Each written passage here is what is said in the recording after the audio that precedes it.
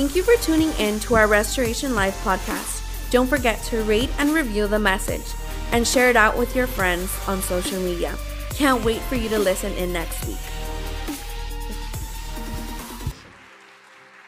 Come on, somebody make some noise for Jesus right now. Come on. If you're watching us online, come on, make some noise for Jesus in your house. It's good to be together. It's good to be together both in person and online. It's an honor to be able to serve alongside of an incredible church. And over the last couple of weeks, if you're new to Restoration Life, in fact, is there anybody new, maybe here for the very first time at all? We had a number of people, first timers in the morning. Anybody here your very first time? No, we're good. Oh, right here, welcome home. It's good to have you with us. Welcome with the family. It's good. It's good to have you with us. It's an honor. And we're just excited about the grace of God that's on His church, right? I know that it's dark times right now. I get that. I understand that. But there is no other time that the church should burn brighter than the time that we're living in right now. And so I just want to pray over this service. I want to pray over this time together as we get into this message that we've entitled Freedom Sundays. And we've been kind of breaking it down a little bit about what the marks of somebody that's experienced the freedom of Christ. What do their lives express? How is it that they live? And so for just a moment, if I could have every head bowed and every eye closed. If you're watching me online, welcome back. Welcome online. We're going to pray together. We want to pray for you. We want to pray for your family. We want to pray for this service. And I just want you to know ahead of time that this message is going to be the kind of message that's going to challenge you, and it's going to make you very, very uncomfortable. But I'm reminded that God's word at times makes us very uncomfortable in order to respond to God's will for our lives. And so, Father, over today, I just pray, God, over everyone in this house, everyone that's represented both in person and online. Father, I just pray that your grace be poured out on our families. God, that you continue to keep everybody safe, that you continue to prosper everyone both physically, mentally, spiritually, and emotionally, and even financially in the season that we're in right now. God, we pray that you have your way in this place, that you invade this room with your grace, with your presence. I pray that we surrender to your living word and that we allow it to penetrate our hearts and our minds, that we may respond in act of faith in Jesus' name. And everyone said, come on, everybody said. Well, if you're new or if you've been here with us for some time now, understand that we've been in this series called Freedom Sunday. And a couple of weeks ago, when we kicked off the series, there are a couple of points that we wanted to make clear to everybody. And number one is that freedom from sin is only available and accomplished through the blood of Jesus Christ on the cross of Calvary. And that's one of the main things that we wanted to drive home in understanding what it is to be free in Christ. That we are free from our sin, that we're no longer slaves to our sin, that we are no longer constricted by our sin, but we are free to live the new life that Christ called us to live.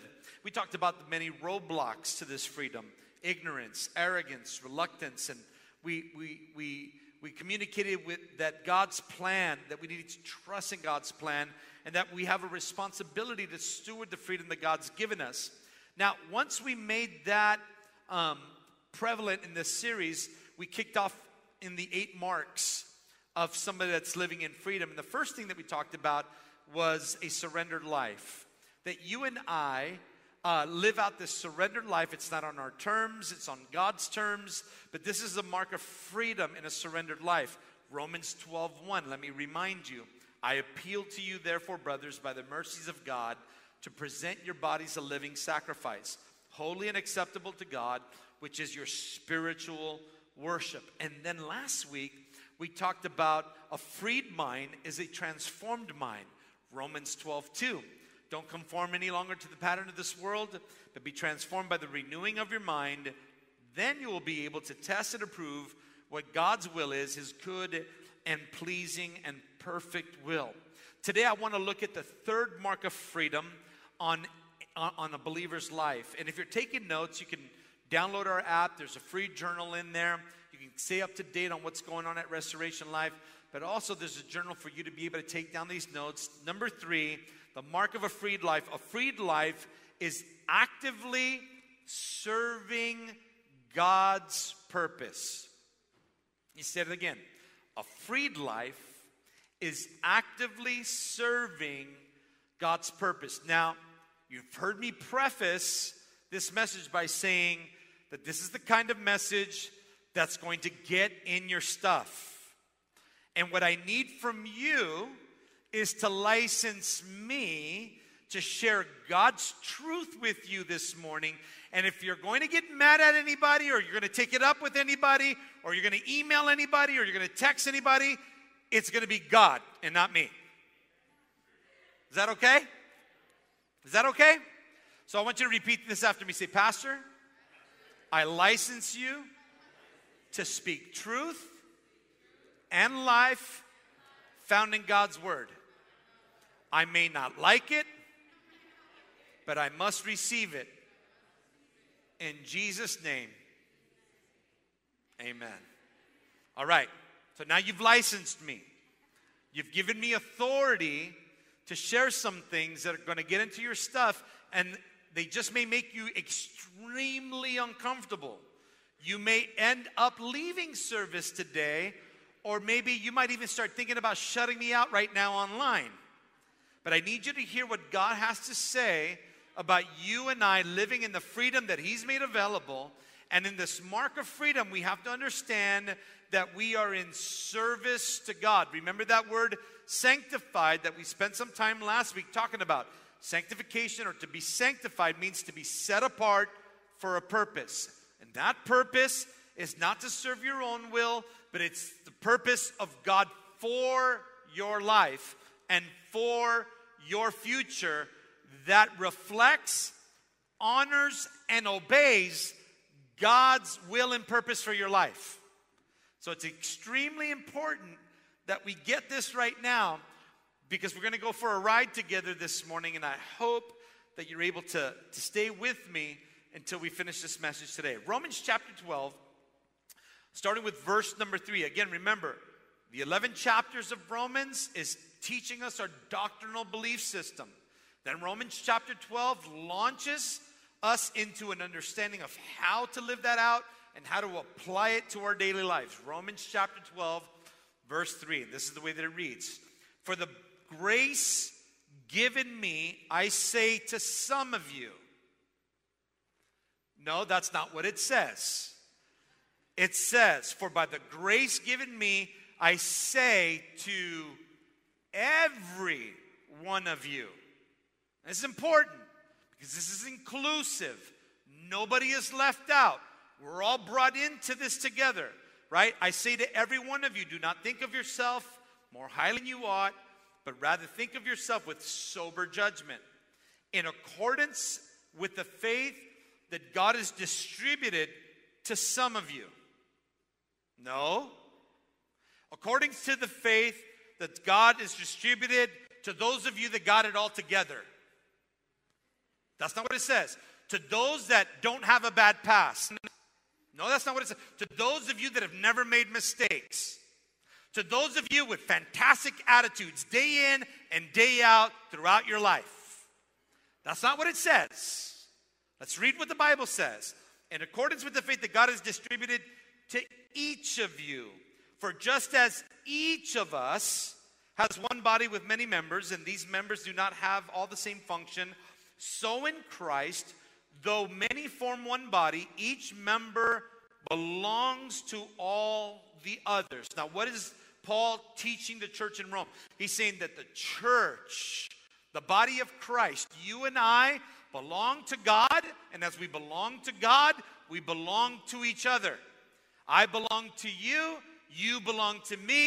We are the family of God. Everybody tracking with me so far?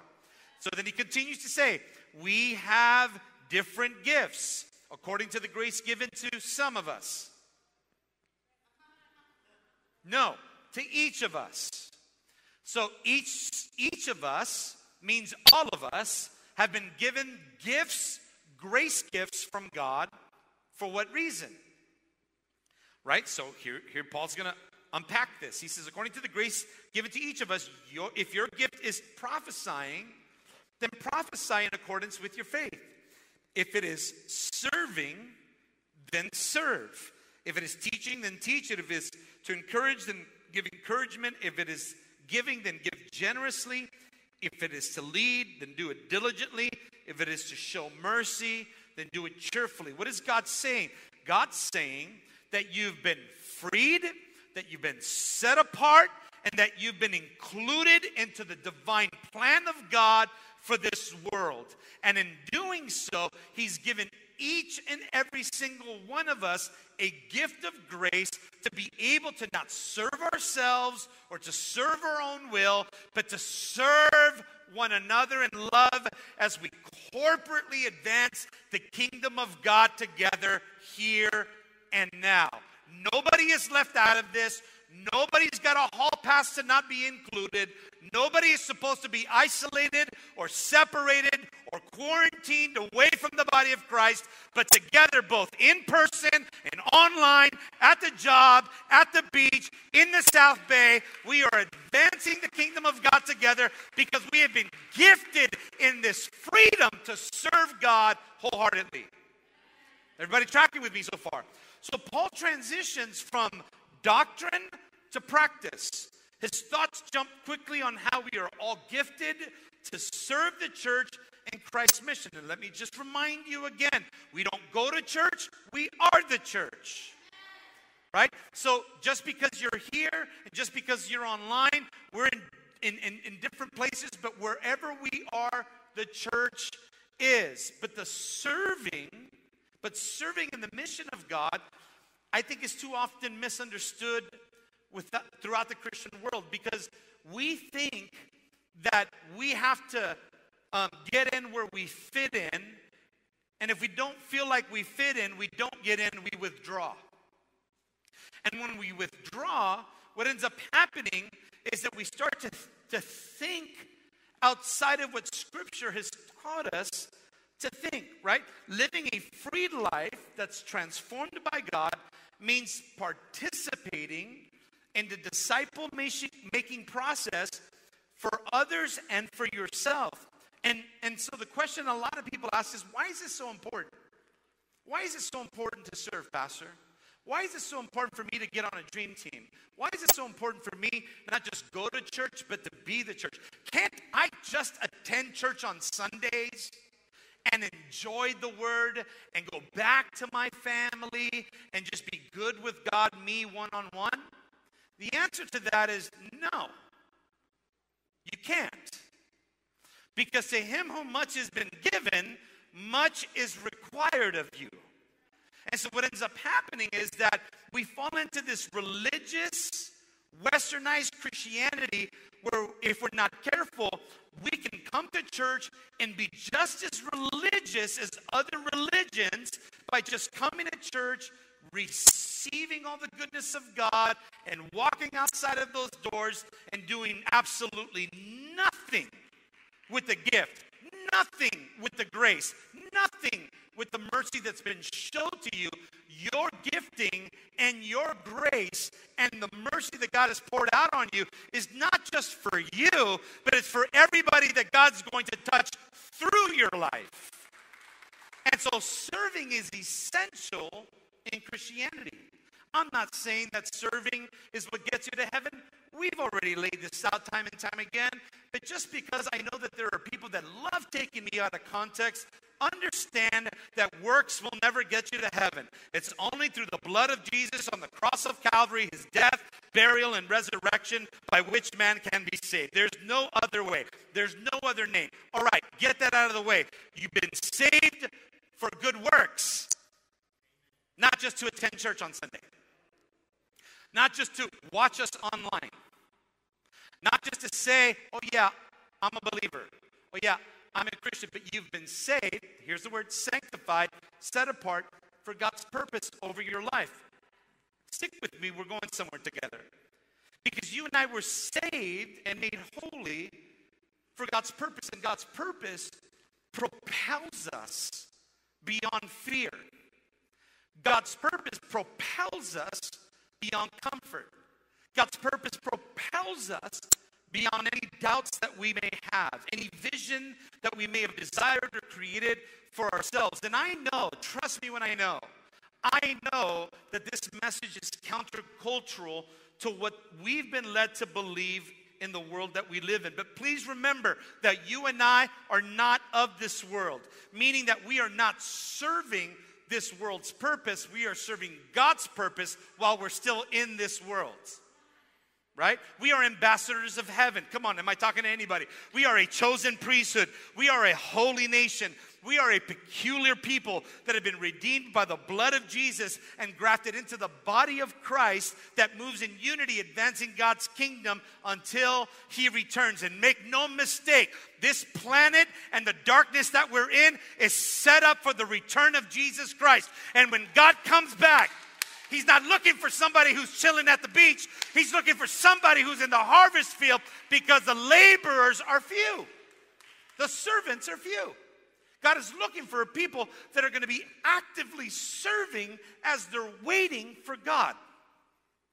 Come on. Matthew 6:24 says this: no one can serve two masters. You remember me saying that last week. For either he will hate the one and love the other, or he will be devoted to the one and despise the other. You cannot serve God and money. What is Jesus saying? What exactly is Jesus saying? Is Jesus saying that money is evil? No, that's not what he's saying.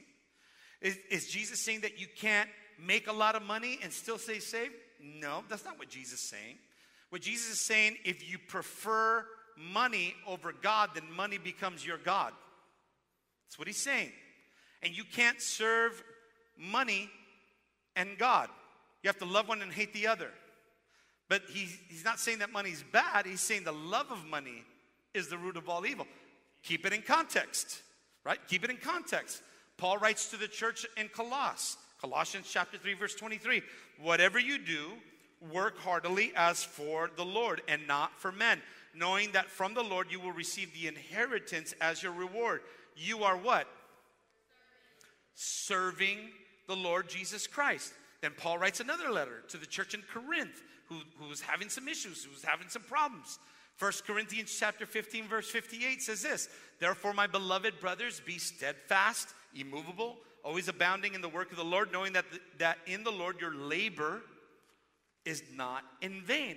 And so one of the most unfortunate realities in my Christianity is to see people that have surrendered to Jesus, have been transformed by Jesus, have been gifted by Jesus, and do absolutely nothing with everything that God's given them. Can I just attend church and just call it a day? Can I just come and receive and not have to serve? You won't find that anywhere in Scripture. Now, again, because people like taking me out of context, let me clarify some things. There is a season for healing. There is a season for restoration. There is a season for rest. Those are all no-brainers, right? But we never stop serving God. Listen, do you go to work and tell your boss, hey, boss, time out. I don't feel like going to work. Your boss would be like, don't come to work. You're fired. You go to work for what?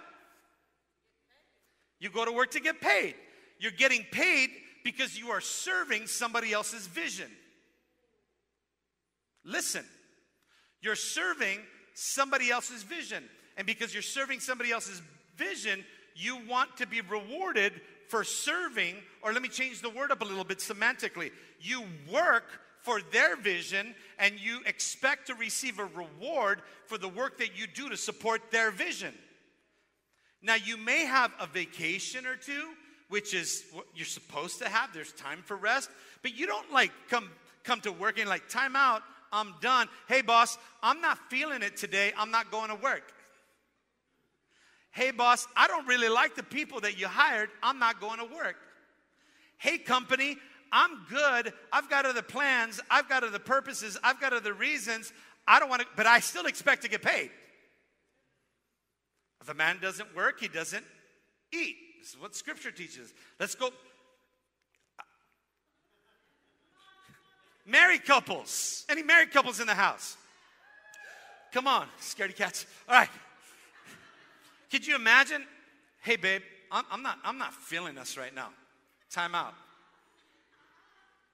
Time out. I don't feel like being married to you right now. Can we just get like a timeout? Can I just get a break? Can I get a break from being married to you? Because, man, being married means that I got to serve you. You know, if I could just take this break, I get a chance to do me, right? Because this is what the world teaches me, right? You do you, boo, right? You do you. Get in where you fit in. Do what feels right to you.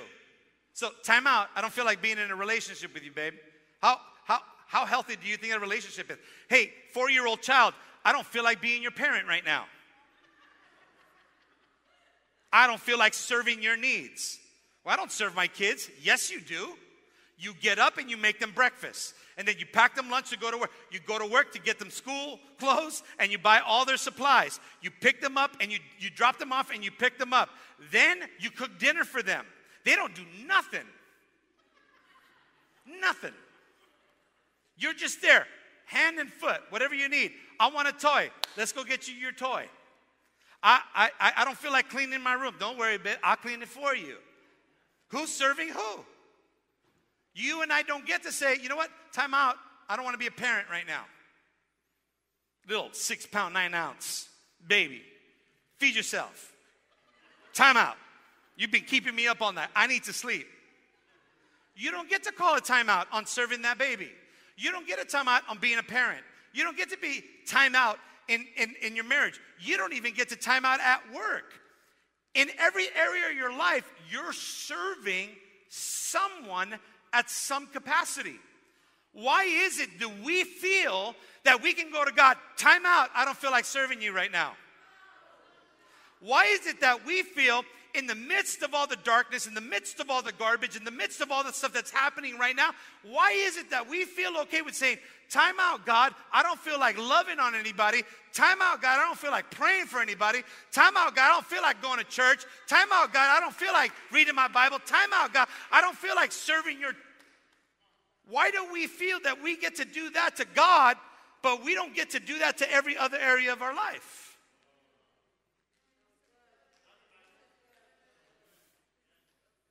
I'm just not feeling it. What are you not feeling? Maybe your problem is that you're feeling too much of your flesh and not enough of your spirit. Don't get mad at me. I'm just teaching you what the Bible says. Don't take it up with me. Go home and take it up with God. Because I'm glad when God was in the garden and he felt the oppression and the persecution and he started to sweat and he started to experience this tension that he wasn't like, time out, God, I don't want to die for this world. Time out, God, I don't want my hands crucified. Could you imagine while Jesus was getting whipped on and dismembered as a human being that he wasn't like, time out, God, I don't feel like dying for anybody. Time out, God, I don't feel like dying on this cross. Time out, God, I don't feel like resurrecting from the dead. Aren't you glad that God didn't call a timeout on your sin, but in fact, he showed up when you needed him to show up, and he rescues us? Why do we feel that we can call a timeout on God? I'm not feeling the team right now. I'm not feeling ministry right now. I'm not feeling that right now. I don't feel. That's your problem. You feel too much.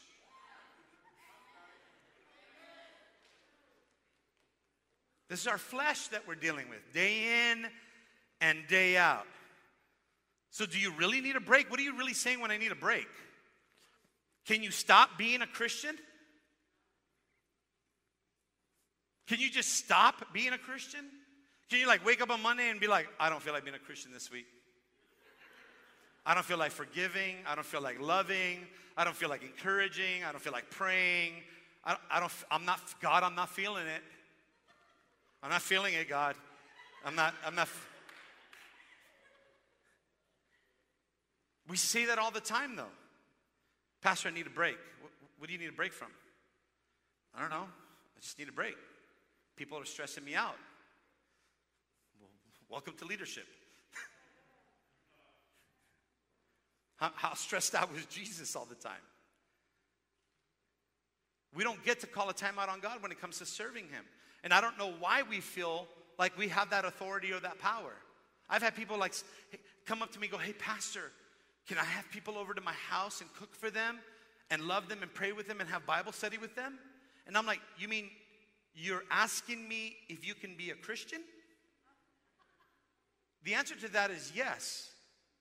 Always yes. Always love. Always give. Always support. Always encourage. Pastor, I'm burnt out. What are you burnt out on? What are you burning out on? Well, I got my job, I got my wife, I got my kids, then I've got my hobbies, and then I've got my passions, and I started watching this new series on Netflix, and I'm just burnt out. What's burning you out? Why is it that the easiest thing to stop doing is anything that has to do with God? Why is it? Because we've been culturized by this world to put God last and put self first. And so instead of putting God first, right? Seek ye first the kingdom of God and his righteousness, and everything else will be added unto you. Instead of putting God first, we put what makes us feel best first. Now, I'm not saying that there isn't a time for a break, and I'm not saying there isn't time for restoration, and I'm not saying that there isn't time for all of that, but months and years of it, I think that there is a problem that we need to address, and I'm going to address it this morning in Scripture. Because when they say things like, I need a break, what does that even mean? What does that even mean? Because I'm so glad that in the most difficult of times, Jesus never took a break from being our Messiah, for being our Redeemer, for being our Prince of Peace. And you're probably going, yeah, but that was Jesus. Yeah? And God called you to be like Jesus. That's what it means to be a Christian. Ephesians chapter 2, verse 10. Paul writes to another church, another letter, right? For we are his workmanship, created in Christ Jesus to just serve at whenever we feel like it.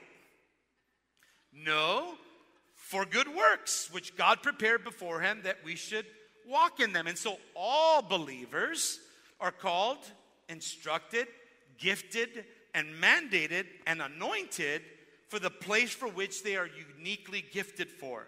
As you and I serve God by loving his people, as you and I serve God by serving his people, we disciple them, we encourage them, we equip them, we share the burdens, and at whatever capacity they allow us to, we speak life over the darkness that the enemy has tried to destroy them in. So why do we feel like we get a timeout during a pandemic? I'm reminded that in the first century church, when they were told that they were not allowed to preach Jesus, when they were not allowed to assemble, the disciples' response was, should we obey God or man? Should we fear God or should we fear man? And they laid their lives down to serve God's purpose. They weren't like, time out. No. They didn't. Could you imagine? Daniel, you want to read a book that resembles the time that we're living in? Go to the book of Daniel in the Old Testament. They told Daniel, you can't pray to God. You can't do this and that in God's name. Daniel goes and pushes the windows out of the place that he's living in and begins to pray out loud. And what happens? They throw Daniel in the lion's den. And you know the lions didn't consume it at all, right? He came out victoriously. Why? Because he wasn't serving man, he was serving God. Shadrach, Meshach, and Abednego. They were told by King Nebuchadnezzar, you can't serve God, you have to bow down to me and to this golden image. They responded with, listen, we won't bow down to you because we serve the one and only God, and even if he doesn't rescue us and you throw us into the fire, we still won't bow down because we're servants of the Most High. They didn't go, time out. The oven is too hot. The persecution is too much. The danger is too great. No, they didn't do any of that. Am I talking to anybody in this room right now? I hope I'm talking to some people at home right now too, because we've withdrawn in fear when God wants us to step forward in faith. We've taken ourselves out of the ministry. We've removed ourselves out of the kingdom because we're cowering to what a governor says, to what a pandemic says, to what COVID says. What about what God says? What about what God anoints, what God blesses? Oh, that you're just too radical. You're just too radical. I just think I'll just go to the other church down the street. They don't preach like this. You're right. They don't. A freed life is a life that serves God no matter what's going on in their life. No matter what. Doesn't matter how hard it is in life. Doesn't matter how difficult family gets. Doesn't matter how financial the struggle is. It doesn't matter the culture or the climate or anything that's happening in this world. We're not of this world. We're ambassadors of heaven. We've been called to be salt and light. Come on, somebody. We are the children of the Most High God. Why are we cowering in fear? Why are we bowing down to what man says and not bowing down to what God says? Well, because, I don't know. You know, what if? Somebody asked me, well, what if they come and arrest you for holding church? I'm like, arrest me then. I got lawyers on the standby to get me out and to take care of that. What are you going to put me in a prison for preaching the gospel? Praise God. I'll be in there like Paul and Silas. It is well with my soul. Why are we so afraid to be the light? Why are we so afraid to serve one another in love? Why are we so afraid to serve our community through acts of kindness? Because of what Fauci says? Fauci's a liar. If you haven't figured that out yet, follow the money. Find out who owns the patents on everything that's going on right now. Expose the darkness. Expose the darkness. I love that God is going to expose everything in our world, even everything in our own nation. He's exposing it. And I'm praying for a great awakening for the church to rise up and be the church that we're supposed to be. And so a freed life is a life that serves God by serving each other, right? So I was saved and set apart for God's service to you. You were saved and set apart for God's service to me. And corporately as the body of Christ, we advance the kingdom of God until the day Jesus Christ comes. And when he comes, and I'm telling you right now, Jesus is coming back for his bride. And he's looking for a bride that's laboring in the harvest field. He's looking for a bride that isn't afraid to love people that are sick, that aren't afraid to get along or around the people that don't know God, to tell them about God, regardless of what it costs them, even if it costs them their lives. This is what I read in Scripture.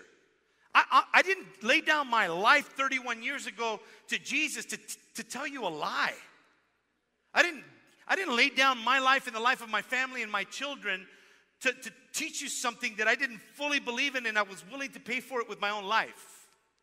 I've been all around this world. I've been in the craziest of places. This pandemic is nothing in comparison to that. But we've been taught to fit into the narrative that they want us to hear. They want us to submit to what they're saying. I want you to hear this right now. God is going to use you in the midst of this darkness to be salt and light. And people are going to come to know Jesus because you served God at your job, because you served God at your schools, because you served God at your church, because you served God at your community, because you served God everywhere you went. We're not withdrawing from a fight. We're running to the fight. James chapter 2, verse 18 out of the Message translation. I only got 8 minutes. Are you guys good? All right. James chapter 2, verse 18. The Message translation puts it this way. I can already hear one of you agreeing by saying, sounds good. You take care of the faith department. I'll handle the works department. Not so fast.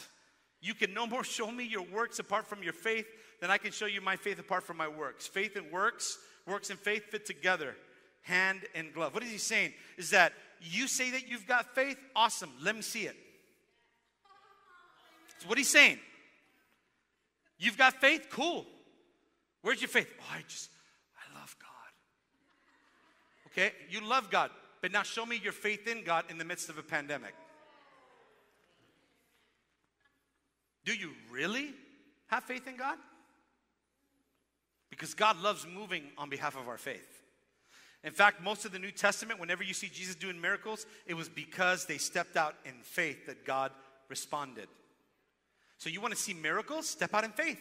How do I step out in faith? Just love on somebody. Love on somebody. Help somebody. Equip somebody. Counsel somebody. Pray for somebody. Come on. Grab somebody, tell them, let's go to church. Or come to my house. Let's have an online watch party. Whatever it may be. But serve God. Right? And I'm not saying serving God means that you have to get on the platform. That's not what I'm saying. I'm saying serve God right where you're at in life. Serve God by being a shining light at your job. While everybody's talking trash and gossiping and cussing and doing all the stupid stuff, you just be like, Father, I pray in the name of Jesus that your glory would rain down in this place and be there. Like when somebody comes to work and they're like, hey man, I'm struggling in my marriage. Let me pray for your marriage. Because this is what the Bible has taught me about marriage. Right? We serve God right where we're at. You don't have to have a label in front of you to serve God. You just need to serve God as a Christian. Just be a Christian wherever you go. You don't get to take off the Christian shield when you leave your house on Monday. And then put it back on Sunday morning before you get to church. We are Christians, day in and day out, 24/7. I'm a Christian before I'm anything else. I'm a Christian before I'm a husband, so that makes me a Christian husband. I'm a Christian before I'm a father, which makes me a Christian father. I'm a Christian before I have a political stance, because my political stance is going to align with my faith in Christ. And it doesn't matter what side of the spectrum it is. What's wrong is wrong. What's right is right. It will call it out for what it is, because it's the Bible that I live by, not what by man says. And so I've been asked and even disagreed with when it comes to putting people on team right out of DNA. Pastor, they're not mature enough to serve. Really? Like, for those of you that don't know, our DNA class is what prepares people to actively live out their faith. And then we put them on a team, a ministry team here at Restoration Life, so they can learn how to apply what they've been taught in action so that they can grow as men and women of God. But I've actually had people in our own church say to me, they're not mature enough to serve. Or they don't know enough about the Bible to serve. Or they're too young in Jesus to serve. But what are they actually learning when they serve? They're learning how to serve God by serving His church. They learn how to prefer one another above themselves. They're learning how to apply God's word in every ministry opportunity. They learn how to become devoted to God's word. They learn how to work with other people, even people they may have not have liked in the past. They learn, and when they learn, they grow, and when they grow in Christ. Do they have it all together? No, but neither do any of you. Do they have all the deep theology of Scripture figured out? No, but neither do any of us. Do they make mistakes? Absolutely, but so do we. Are they learning how to apply and use their gifts? Yes, and so are you. Are they being transformed by Jesus in the process? Yes, and so are we. God is very unique in the way that He chooses people, because He doesn't call the qualified, He qualifies the ones that He calls.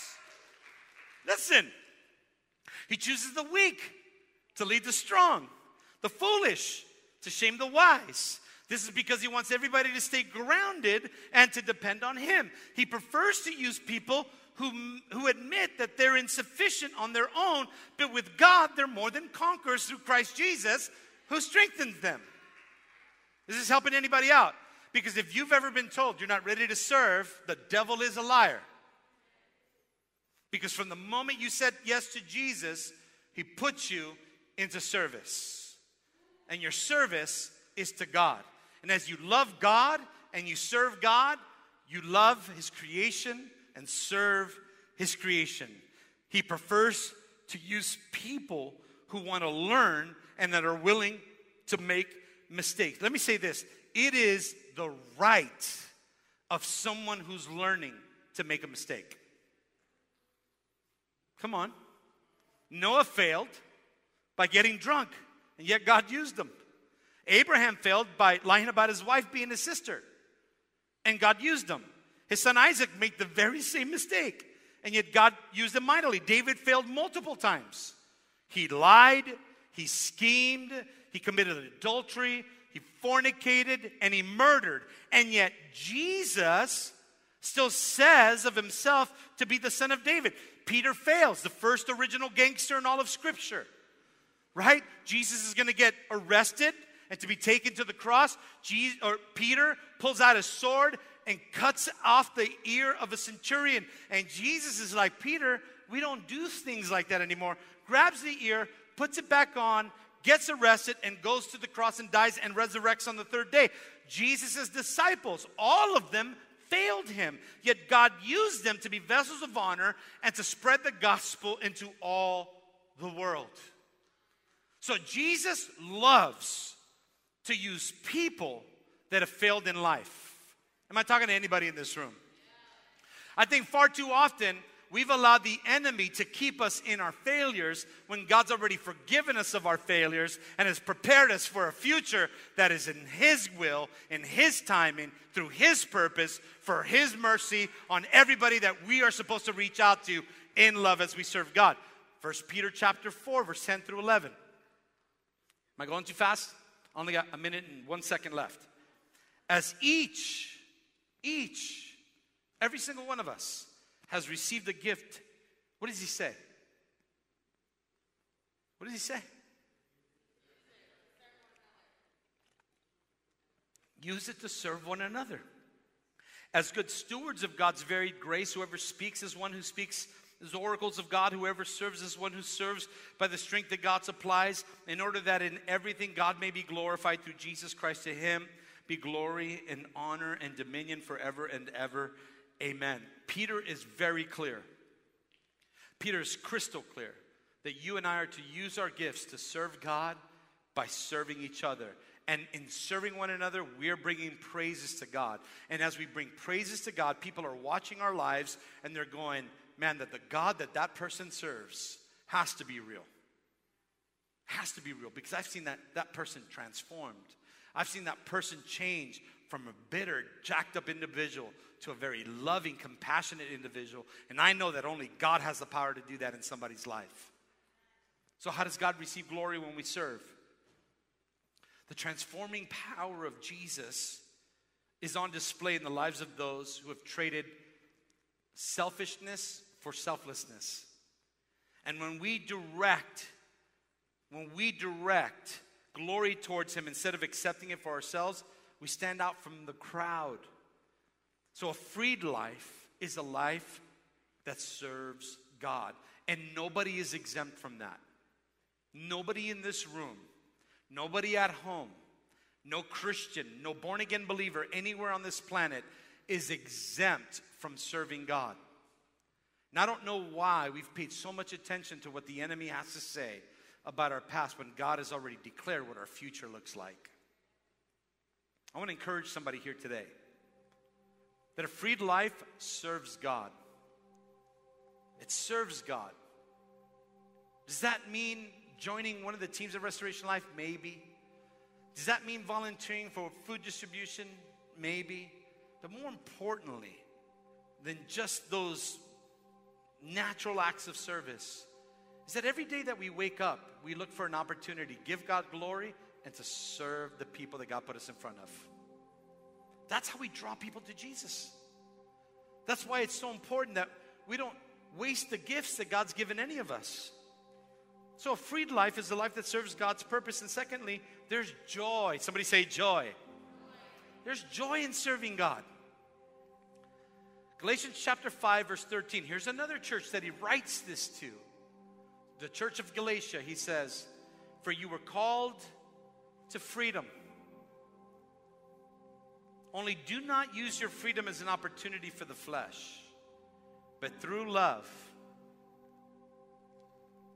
serve one another. You know, joy is a stable and ever-present attitude in a freed life. joy is so much more powerful than happiness because happiness happens from time to time. Something good happens to us, we're happy. We get something that we want in life, happy. We're not experiencing hardship, we're getting promotions, man, life is good, happy. But what about when it gets difficult? Mad,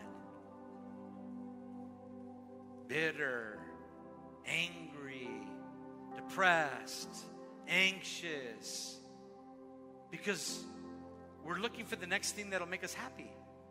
Joy is different. Joy is a gift from God. That even while we're in the midst of hardship, we can still experience the joy of the Lord. Man, I'm free. And because I'm free, I have the joy of the Lord. The Bible says that the joy of the Lord is my strength. And it doesn't matter what my wife is like. It doesn't matter what my kids are doing. It doesn't matter what my finances say. It doesn't matter what the governor says. You can't take my joy. It's there for a reason and a purpose.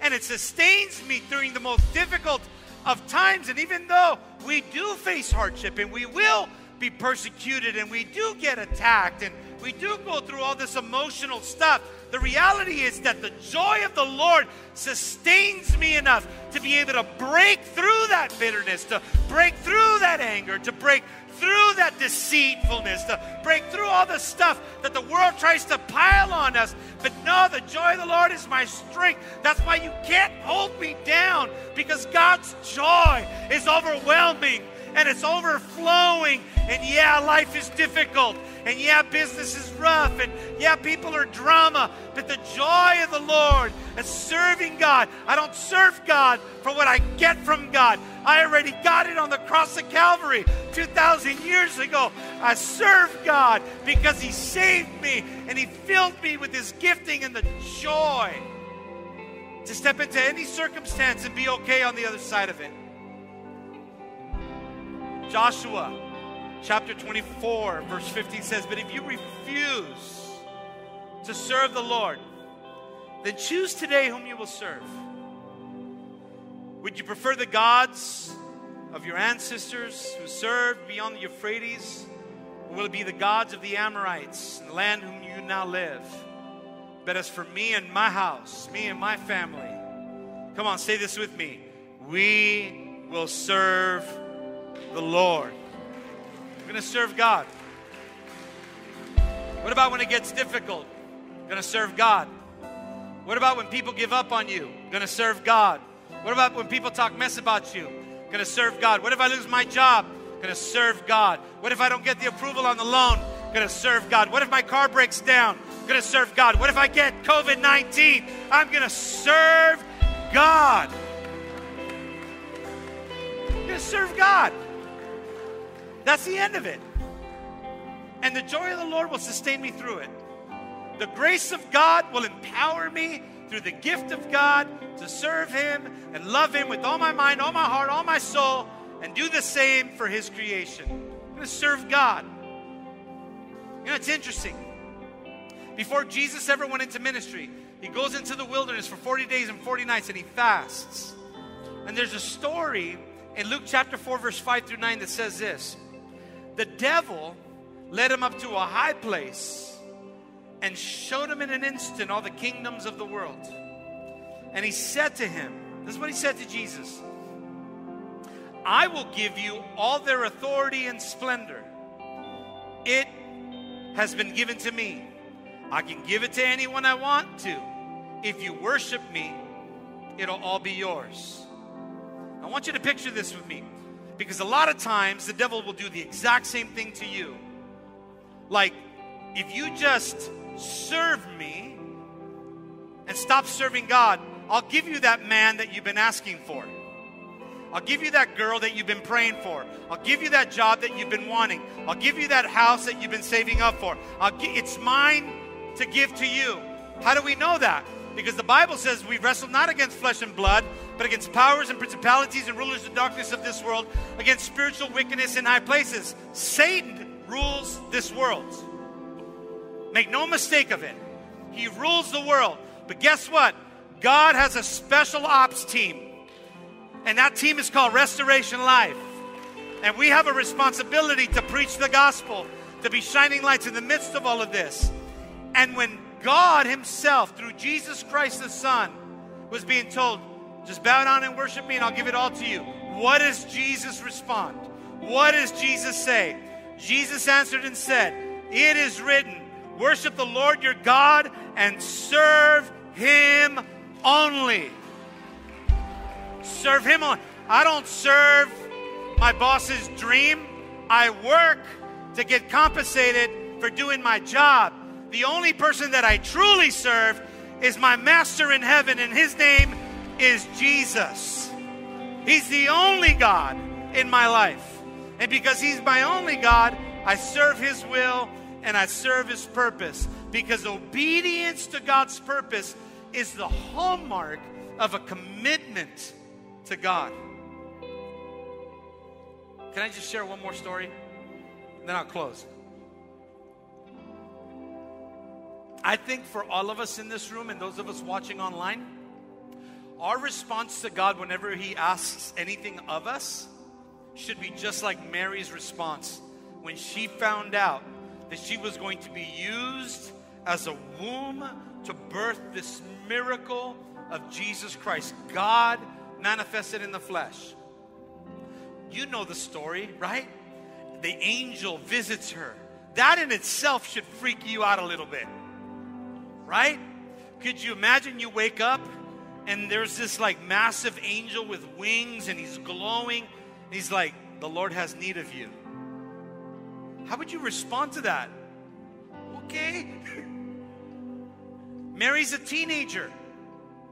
She's a teenager that's living holy and pure. We know that she's already been betrothed to Joseph. Betrothal, back in that day, literally means that you're already coming into covenant. So even though in our Western culture, we look at it, she was just his fiance, in that culture back then, she was already in covenant with Joseph. So I want you to get this picture. The angel of the Lord visits Mary. When he visits Mary, what does he say to her?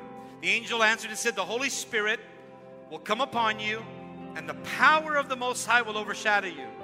So the Holy One to be born will be called the Son of God. Even Elizabeth, your relative, is going to have a child in her old age. And she who is said to be unable to conceive is in her 6th month. They're talking about Elizabeth, who would soon birth John the Baptist, who would prepare the way for Jesus Christ and then baptize him 30 years later. Track with me. And then God says through the angel, he says, for no word from God will ever fail. Somebody needs to hear this today, because you've gotten a word from God and you haven't received it as of yet. Understand that God hasn't failed you.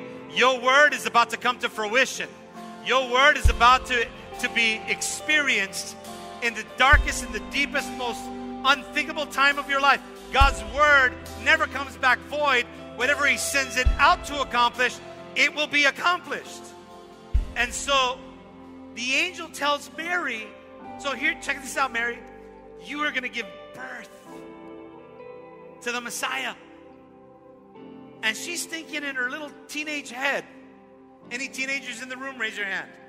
Any girl teenagers in the room? Think about this with me. You're a teenage girl and an angel comes to you and says, you're pregnant now. And you're like, what do you mean? I'm holy, I'm pure, I've never been touched. But I love what Mary says, because Mary's response wasn't in response to her fear over what God said over her. Mary's response was all about pleasing God and not herself. So she says this, may it be to me as you have said. So what I want you to hear is the first thing a wholehearted servant to God says or does. Everything about their life is to please God. Secondly, their whole heart commitment is to serve God. May it be as you have said. We need to have this kind of heart in our church today. Hearts ablaze that burn with a passion for serving God and each other, because this is where we experience the joy of the Lord. And I promise you, whenever you serve God for His purpose and not for man's, you'll never be burnt out. You know why we get burnt out? Because we don't see the reward from serving people from those people that we're serving. But our purpose is not to get a reward from people, not even to get a pat on the back. So what if they never said thank you? That's not the reason why you serve. You serve so that one day, when you're standing before Jesus in heaven and you're about ready to enter in, He says, "Well done, thou good and faithful servant." If I could have every head bowed and every eye closed, I pray that this message challenges your thinking, challenges your theology, challenges your flesh right now, because so many of you right now, you're on a timeout. And it isn't because God put you on a timeout, you put yourself on a timeout. And let me say this to you, you don't have the authority to put yourself in a timeout. None of us do. Our response should always be, "God, let it be unto me as you say." And so maybe you're here today and you've allowed the mistakes that you've made in the past, or maybe even in the present, to keep you from serving God all out. I want to let you know that that is a lie from the pit of hell. Satan would have you feel condemned. God wants to heal you and restore you right now.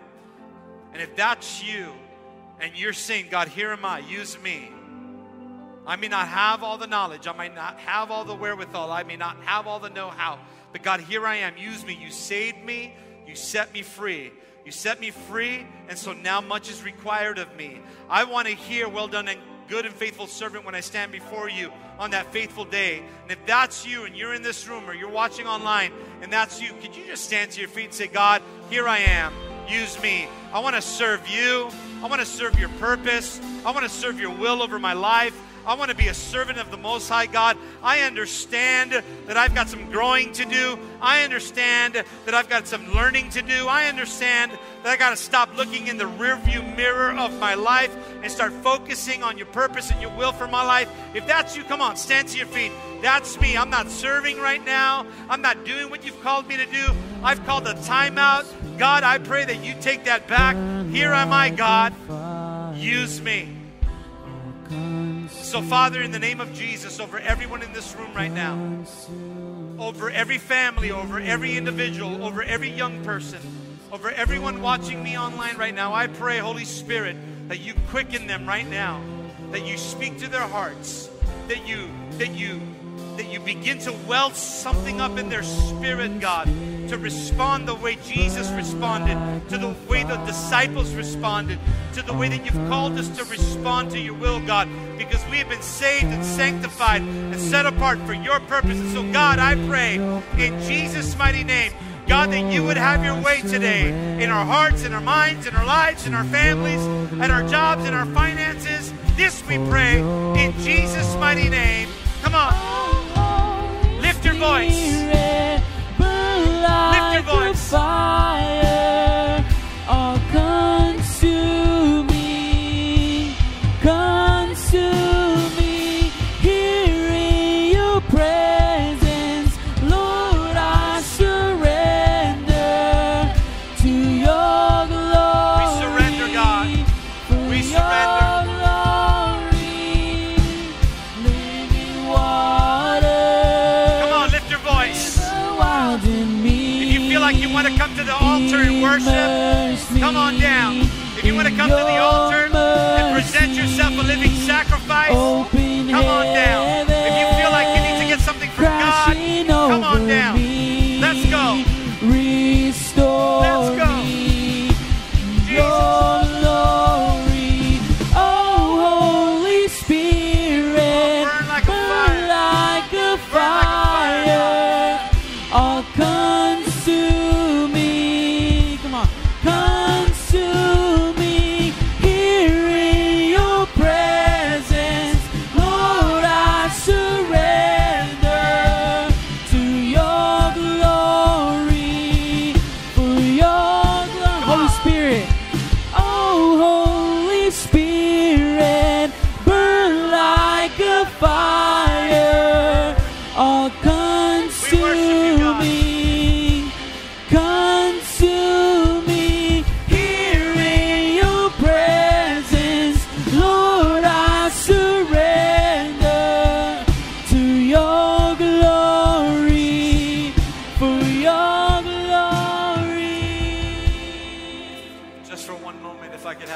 bowed and every eye closed in reverence to God.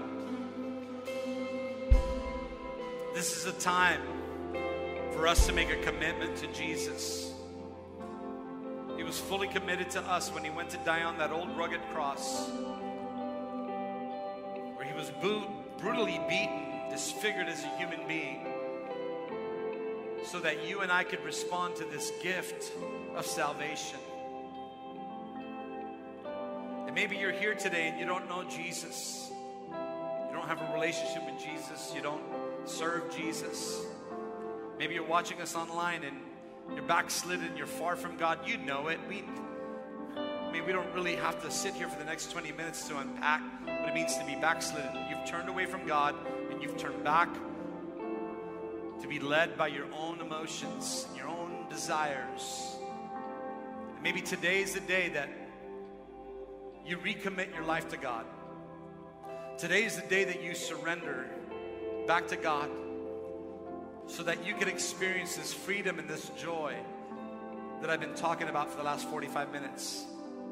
And if that's you, and you would like to receive Jesus or recommit your life to God, would you just raise your hand real quickly? All over this place. All over this place. Thank you, thank you, thank you. Come on, all over this place. Thank you, thank you, thank you. Would you just pray this prayer with me? Don't say it to me, but say it to Jesus, because only Jesus can save you. Only Jesus can set you free. Only Jesus can fill you with his joy. Nobody else can. It's a God thing. And so pray this prayer with me and mean it from the bottom of your heart, but don't say it to me. Say it to God. We'll do this together because we're a family. Say, Jesus, forgive me. I've messed up. I've lived my life in disobedience to you. I ask that you forgive me of all my sin. Come into my heart. Come into my life. Be my Lord and Savior. I believe that you died and you rose again from the grave for me. I repent. Turn away from my past. Jesus, I give you my future. This I pray in Jesus' mighty name. Amen. Amen. Come on, if you prayed that prayer and you meant it from the bottom of your heart, I believe that God not only saved you, but now you've become a part of the family of God. All of heaven is rejoicing and the process of restoration has begun. Come on, you are a new creation. Stop looking in the rearview mirror while you're trying to move forward in life. Let God direct your path and watch miracle signs and wonders take place. How many of you believe that this morning? 4 of you. Come on. How many of you believe that this morning? Okay, 20 of you. How many of you really believe that this morning? Listen, I pray that you have an amazing week. Wednesday night, 7 o'clock, we're going to be in prayer. Listen, we are preparing to go outside in open air services soon. And so our hope and our prayer is that we're able to see more of our family come together. Listen out for that. But next Sunday, Pastor John Morgan is in the house.